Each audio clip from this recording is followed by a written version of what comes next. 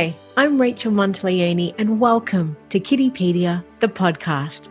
I'm not an expert. However, I do speak with them with the view of providing you with expert information and advice to help you be the best parent that you can be. Together, let's give children the life they deserve and a positive future. Hello and welcome. While watching children or a loved one experience challenging times, and emotional hardship is extremely tough, especially when you don't know how you can or should help them. A common self-destructive habit and behaviour that people find hard to support loved ones through are abnormal and disturbed eating habits. Eating disorders are complex and come in various forms. And today we're here to chat about the warning signs and to offer tips to help you help those that you love. You know, eating disorders affect people of all walks of life. However, it's becoming increasingly common in adolescents and young people. Now, as a disclaimer, it is assumed that this is due to social pressures and stereotypes with the help of social media, of course. So, and that is just a disclaimer. I had to just put that out there. But despite the term distorted eating refers to food and is observed as a physical condition, eating disorders are in fact commonly associated with complex mental health conditions. It's very raw, unpleasant topic to approach, but necessary if we are to truly commit to doing all we can to offer our support to those in need. So if you think your child is showing signs of an eating disorder or a loved one, it could be a friend, a family, or anyone in your life or in your circles, it is important to seek support and to help them to seek support as soon as possible. So today, to show our support and to address this challenging topic, we welcome our special guest and one of our partners here at Kiddipedia, Stell Coombe-Heath, a leading authority in binge and emotional eating recovery. Now, a little bit about our guest. Stell leads various programs on challenging mindsets around eating and healthy food choices. Now, she supports her clients to cultivate healthy eating habits and to build trust with food. Thank you for joining us today. How are you? Thank you so much, Rachel. So lovely to be here today. Likewise, and it's such a hard topic to address with anyone that you love, and to see them, sort of almost morph from someone that they were to somebody else sometimes that we don't recognize. And it's so I'm really happy to go there with you today with the view of helping anyone watching and listening so they can best know how to support people in their life possibly going through the same thing. And as much as I understand about this topic so far, I'm going to learn a lot more by the end of it by listening to you, of course, but my understanding is to get in there as early as possible when you start to see the warning signs, of course. So the whole thing is, I guess, that you never really want to hurt the person's feelings, and that's the challenging part, is my understanding. So not knowing how to approach it is the problem. So, although I guess we can never force a person with disordered eating to change, we can offer our support and encouragement and treatment. So I just wanted to know your thoughts initially on all of that. It is a really hard, subject to approach with anyone. And the reason for that is, even just from my experience, which we'll probably get into a bit later, I thought what I was doing was the right thing, so my behaviors with food was the right way, whereas everyone else was wrong. So approaching someone with that kind of view around their behaviors can be quite sensitive and can be confrontational in a sense. So it is usually what I've seen and what I've been asked a lot about lately is how do we support someone? How do we start that conversation? So, and that's why we're here today, to just really start delving into that. As well. I just wanted to read some stats in doing my prep for the chat today to give some context. I read that it's about 30% of young people are extremely or very concerned about their body image, and that stat comes from Mission Australia. And commonly, of course, when we think of eating disorders, we can assume that it's referring to females. However, I understand that more than 37% of people experiencing eating disorders identify as male. So I know that there's two big stats there, but I just wanted to get your thoughts on those two initially. Yeah, I think if we look at the stats, okay, this is from a few years ago and it's grown quite significantly. 1 in 4 of the Australian population struggles with an eating disorder. And we cannot discriminate here with regards to gender. We cannot say it's a certain race. We cannot say that it can happen to absolutely anyone, really, at any age. From my experience, I've recognized now little behaviors that I used to do from very young. But when I speak to my clients also from the ages 4 to 12, these behaviors can become something that they just learn and that carries into adult life as well. Now, before we get into all the nitty-gritty questions, because I have quite a few, I just wanted to acknowledge we published your article titled How to Support Someone with Disordered Eating. Now, for someone who hasn't read the article yet, can you please tell us what it's about and, of course, what inspired you to write it? Okay, yes. So we often hear about eating disorders, but there's a lot of times when people experience patterns with food that are actually disordered as well. However, the behaviors have not been classified as an actual eating disorder. Yes. So I kind of wanted to highlight these signs and signals because these are the precursors of, going deeper into further more serious eating disorders later on. So if we can start recognizing these signs, we can address them and possibly prevent, harmful behaviors with food. Eating disorders aren't just in isolation most of the time. They are coupled with depression and anxiety. And, sometimes when people feel so out of their body and so at war with their body, they can, want to do some serious harm to themselves as well. So to begin with, I just wanted to establish what are eating disorders and how may they start as well. Okay, so eating disorders is an extreme obsession with your body appearance, with weight, with food, with exercise, ways to make up for eating, and it becomes a preoccupation of life. And that's the number one thing here is it becomes absolutely the ruling thoughts and feelings of that person's being. They can't really function without thinking about how they're going to be with food or what their body looks like. And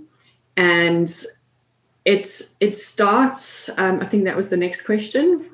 Well, so I just wanted to establish, so eating disorders, is it right to say, is a range of psychological conditions that cause unhealthy eating habits to develop? So it's an obsession with food, with body weight or a body shape, would you say? Yes, that's correct. Yes. So I understand that there's 4 common types of eating disorders that are professionally recognised and diagnosed by sort of the Mental Disorders Association. So which are binge eating disorder, bulimia, anorexia, and other specified feeding and other eating disorders. Would that be correct? Yes, that's correct. And it's only recently that binge eating disorder has been, recognized as a full eating disorder. The other feeding disorders is actually a blanket. There's quite a few other behaviors underneath that as well, such as orthorexia, which is an obsession with food, which is very much one of the stems of, the other eating disorders as well. Mm-hmm. And we usually assume that an eating disorder is related to anorexia or bulimia and people, depriving themselves of food for whatever reason. However, it's rarely spoken about the case of emotional eaters that can lead to a disorder. So I just wanted to have you just expand on this for us now, which is the flip side, of course, of someone with anorexia and bulimia. Yeah, absolutely. So, anorexia and bulimia, those are the two extreme eating disorders where, you can see that, you can see physically that, there is something probably going on with a person's shape. They might start losing their teeth, the bone density, all the rest. However, with binge eating disorder, you cannot really tell if a person, unless you look for some signs, you can't tell by body shape or assume that an overweight person has binge eating disorder. You really just can't tell from that perspective.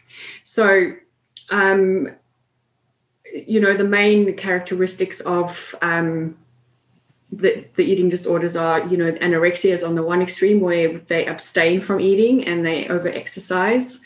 Then you have bulimia where they eat and then they have periods of binging and then periods of purging where they actually, either try and get rid of what they've done with, usual purging methods or abusing exercise or laxatives, those kind of things. Yes. Then you have binge eating disorder where there's no purging. So they will just continue binge eating. And then you have orthorexia, where there's an obsession with eating healthy, but they might not be purging either. So those are kind of just some of the different examples. Yeah. Now, I understand for 13 years, Stell, that you battled two eating disorders. What would you be happy to share with us now about your experiences? Yes, absolutely. So for 13 years, I struggled with binge eating disorder, or emotional eating with bouts of binge eating, which then aggravated itself into full binge eating disorder and orthorexia. And what happened was I was in a really unhealthy career path, if we could put it that way. I didn't eat at work. I worked extremely long hours. And then at home, I would binge eat on food because I didn't eat anything during the day. And I didn't think that there was anything wrong with that. I just thought that was a normal pattern. Then later on, I decided to become healthier. So I started exercising, I started running. I took that to the extreme. So I started running 60 to 100 kilometers a week to make up for my binge cycles. I would run to the gym 8 kilometers, work out for 2 hours and run home. Wow. And so it became kind of exercise became an obsession for me on top of my, eating behaviors. I try to eat as healthily as possible. I cut out most food groups. And with that, everything just compounded.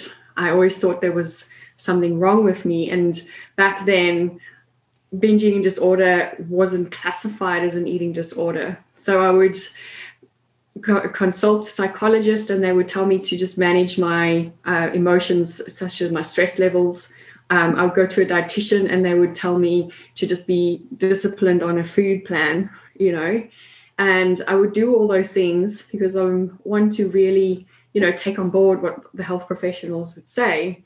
Mm-hmm. And I'd still fail. I'd still have these problems and I'd still have these obsessions with food and consumed my life, really. Right.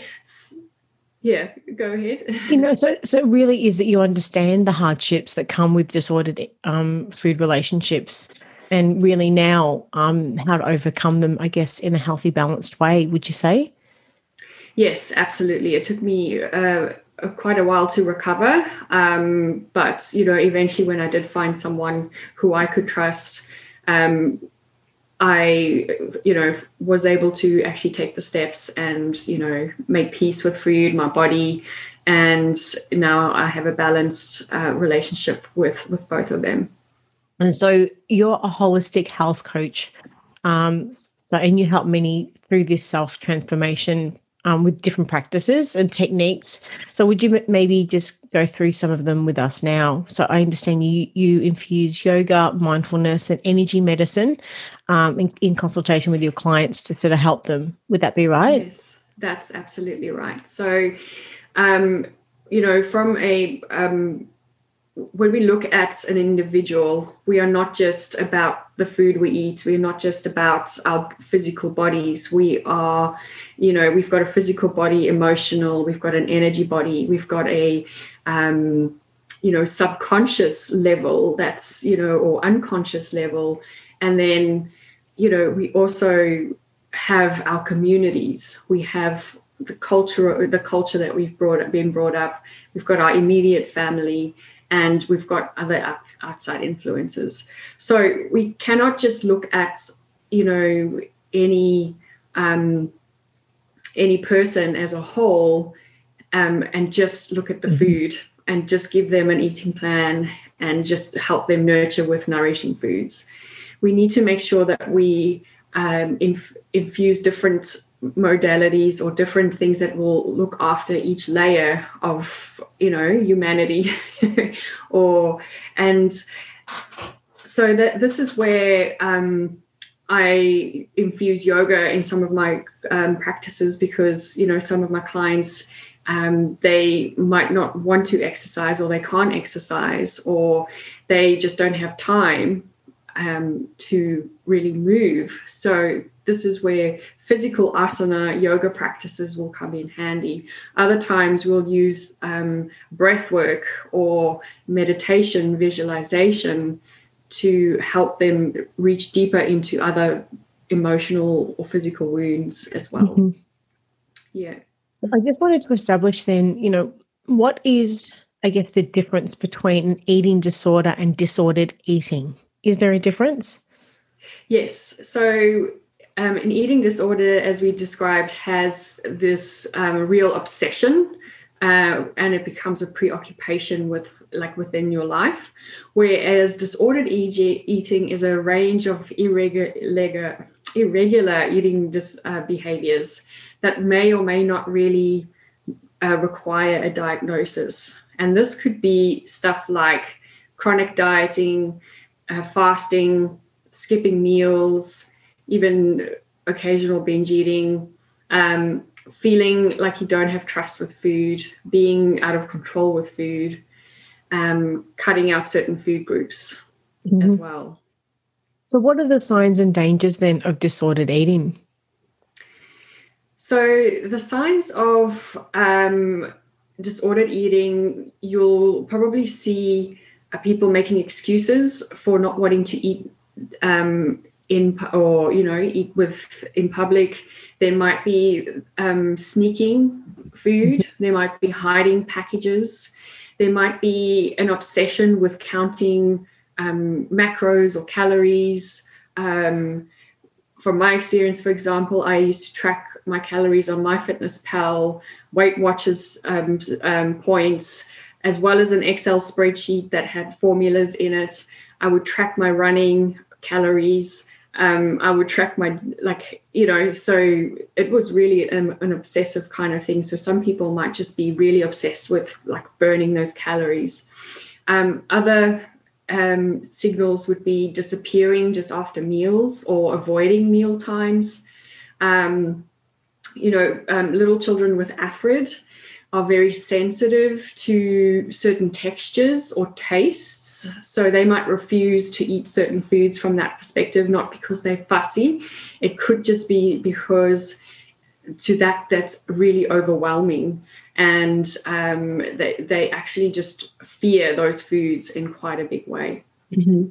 So how can we look for the warning signs with loved ones? Is it just a shift from normal behaviours to some of these more abnormal and different behaviours, would you say? Yes, definitely. And this is, I kind of touched on this earlier, but when I actually, through, my own experience, understanding disordered eating and eating disorders more, and working with my clients, I've actually started recognizing small little patterns from myself when I was young, I'm talking 3-4 years old, I would sneak food.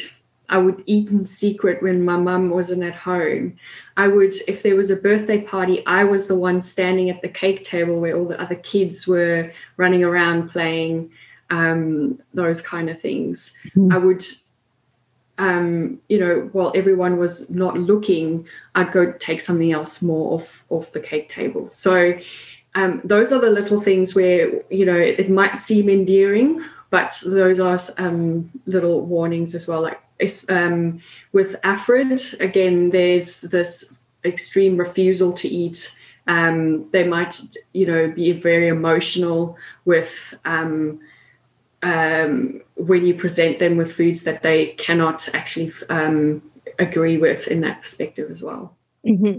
So talking about supporting, as we were saying at the start of the interview, how can anyone listening and watching support someone with disordered eating them, especially their children? Okay. So I think the one of the biggest things we need to all do, and this is really hard because we have a really large social media influence, but I got most of my messages about my body and dieting from magazines that I would see at eye level at the checkout counters, or what the gossip magazines that my mom would buy. On the front page, there was always a celebrity or some housewife who has lost weight. The weight loss was praised, or there would be a secret diet that someone's on. So even without social media, I already had those messages that in order for me to be happy, I needed to lose weight. I needed to be thin, then I'll be successful, all those kind of things. And then we have now the diet industry that has just grown exponentially. It's a multi-billion-dollar industry, as we know. And everything we see nowadays is 100-calorie meal or low sugar, low fat. So what we're creating is a real fear about foods and a real perception of what is good and what is bad when it comes to food. So when we, especially around young children, we need to be very careful about how we describe even food or our bodies, Often we pick at ourselves, someone will give you a compliment and you would say, oh, no, I still have more weight to lose, or I feel fat, or, whatever we say. And we don't really realize how that absorbs. And I had my niece the other day ask me, she's 6 years old.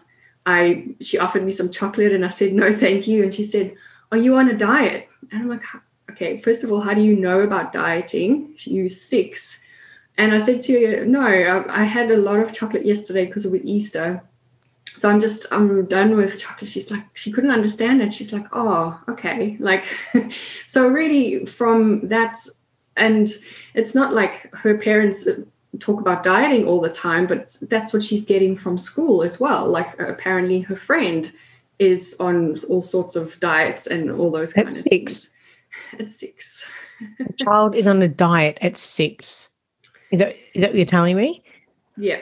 Wow. Yeah. Okay. Yeah. Okay. So shouldn't that just be now more, I guess, a shift to more healthy eating and just a schedule of balanced eating and exercise rather than a diet per se, especially for a child of that age? Would you say? Yeah, absolutely. No, definitely. It's I think that also just comes from, I guess, the parents. If the parents is on a diet 100% all the time and their child might display, behaviors where they eat too much sugar, they're like, well, you're coming on this diet with me. Or they might even not be on a diet, but they think they are because that's what mum's on, So definitely, I do understand that there are some allergies and there are certain children who need to be on a specific eating regime. But it might not be helpful to call it a diet, or also, just not creating this fear of this food is bad or this one's unhealthy. It's more just having more of a neutral approach to food. Yes. And that approach, of course, is something that the more we speak about it, ends up just sitting in their long-term memory. And as we're creating those neural pathways for young children, we have to be very careful with what Yeah. messages we're giving them. But it's getting back, I guess, to disordered eating. And despite that, so much of that is a visual effect, and we see that being physical. I guess the effects are merely the outcome of what is a really painful emotional and mental experience for the sufferer, which we need to really take that into consideration, I guess, as well. Now, in your view, do you think the best way to avoid problems with disordered eating is and stop them from getting out of hand is to get in early, and ensure that person actually has access to treatment and support as early as possible? What are your thoughts?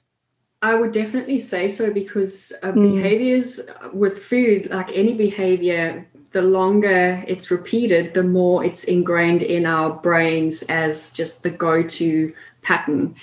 What most of my clients have struggled for 20, 30, 40 years with eating different. I've seen most of the disorders we've talked about today.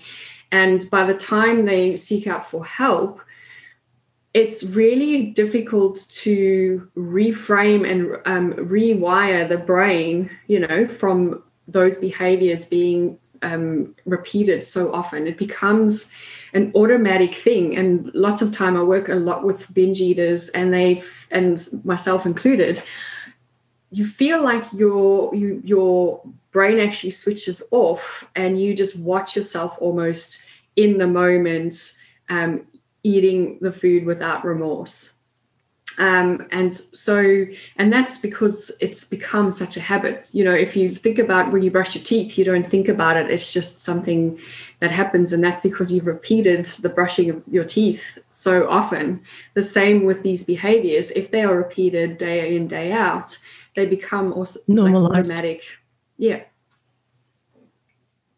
Completely understand. It just becomes part of it, sort of sits in their long-term memory as well. So if we're concerned about a loved one suffering with eating disorders by seeing these patterns, a child, an adolescent, a relative, or a friend, how can we best and how should we best approach it then? Yep. Okay. So I think it's, as hard as this might seem, it's starting a conversation about it. It might not be a direct conversation. It might just be, talking about disordered eating in general in normal conversations, and ask them what they think about it, so it doesn't seem like it's 100% confrontational. But know that if you are going to take more of a direct approach because you are worried and you need to make sure that they are not going to harm themselves, then do know that they are going to feel like they're on the attack. They are going to feel like you're against them possibly. So just making sure that you provide a safe environment where it's just you and that person having a safe conversation, letting them know that you are not judging them. You are just wanting to support them and love them as much as possible. So that is how we start those conversations, letting them know that they are not alone and that there is actually support out there for them. Mm-hmm. And is it depends, of course, on the relationship that you have with the person as well, but do you hit the nail on the head and just approach the topic directly, or do you sort of dance around it, or is it a series of conversations? Once again, of course, how long's a piece of string? It depends on the relationship and all of that sort of stuff, but is it a combination of all of those things and always leading with empathy and love, would you say? Yeah, I would say, I think one thing is don't let them brush you off and you never broach the subject again. So it definitely depends on the relationship. If you have a very open relationship and there's a lot of communication, you could possibly take a very direct approach and just say, look, I'm worried. Let's just explore some options. But if it's someone that the relationship is not as solid, it might be a few conversations, creating awareness, you know, and not in your face awareness, as I said, more of a, you know, just talking about it in general. Tell them about an article that you've read, or something like that, that would actually just help them feel, okay, there is an awareness of these behaviors might not be okay. And then you can go into deeper conversations after that. Yeah, because as you mentioned earlier, sometimes when, as the saying is, when you can't see the forest for the trees, and when you're in the situation, you don't realize how bad it actually is if you are the sufferer. So I'd love to know from your perspective, why is it so important that we talk about it in general? Do you think that in some way, by openly talking about it, it's almost like acknowledging that the situation is real to the sufferer, which they can be in denial about, which can sometimes be the first step in the direction of helping them heal? Like, what are your thoughts? Yes. Yeah, absolutely. Like for myself, I 100% thought that my behavior was the correct way of living and everyone else was wrong. So, but I didn't see articles about disordered eating. You know, I saw articles about anorexia and bulimia. I didn't have those. So for me, it was like, well, you know, I'm just, you know, very strict with myself, and, you know, I just exercise a lot, and then can't control myself. Whereas if I possibly had more support in with understanding that these behaviors are actually disordered, I would have probably had more awareness around that, and probably been persistent with asking for help sooner, I guess. So overall then, and given that you had experienced it for 13 years, in your opinion, how much of this do you think ends up being a psychological issue as opposed to being a physical issue, in the sense that once again we see what's happening through the person's physicality, but I mean it always anchors down to something that is deeper in the conscious or subconscious mind, would you say?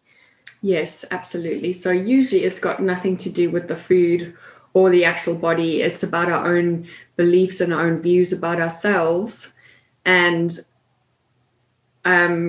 you know, the belief that we don't belong, or we won't be accepted unless we change our outward appearance. And that is all based on beliefs, our thoughts we think, the emotions that we have. That's one part of it. Then you also have obviously emotional triggers like trauma.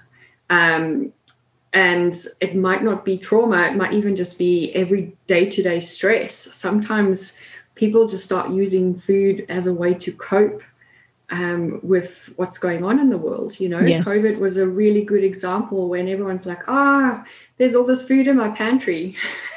The food was always in the pantry, but all of a sudden it was now just an escape, or a way for us to just really... a coping mechanism. Yeah, cope with it. Okay, it's a big topic to approach today, so thank you for going there with me. If we were to summarize your key messages from your article, which of course the link is in the show notes, and if from everything that we've discussed today, what would your key messages be for anyone watching and listening?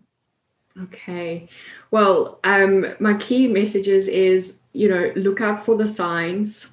If you are experiencing these signs, also don't be afraid to, you know, approach someone and look for help. You're not alone. There's so many people struggling with this. It's definitely not a stigma. It's not something to be embarrassed about.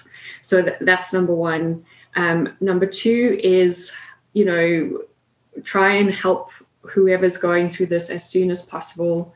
You know, there's so many resources out there. There's so many professionals that can actually help.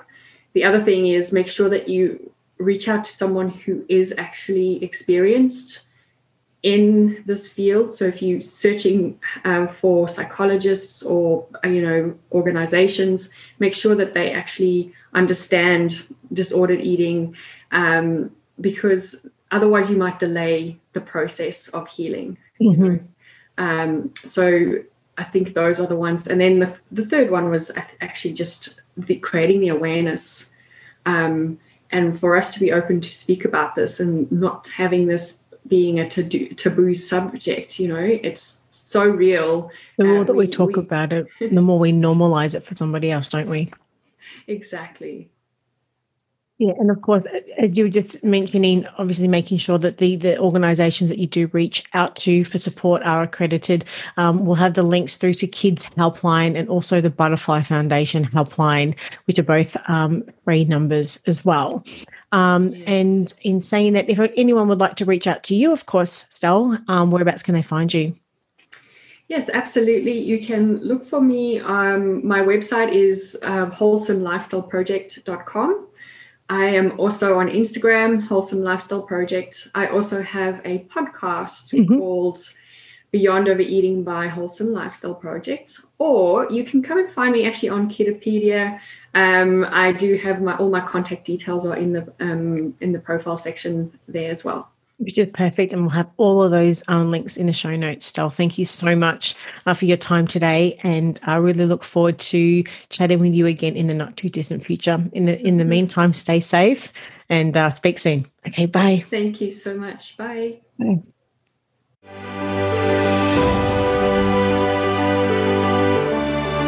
I'm Rachel Monteleone, and you've been listening to Kidipedia, the podcast. You can have full access to Kidipedia by visiting our website at kidipedia.com.au or following us on Facebook, Instagram, Twitter, and YouTube. We're all here to help make the world a better place for our children and for generations to come. You can start today by helping us reach other parents by going to Apple Podcast, subscribe, rate, and review this podcast. Thank you for listening, and be sure to give my love to the kids.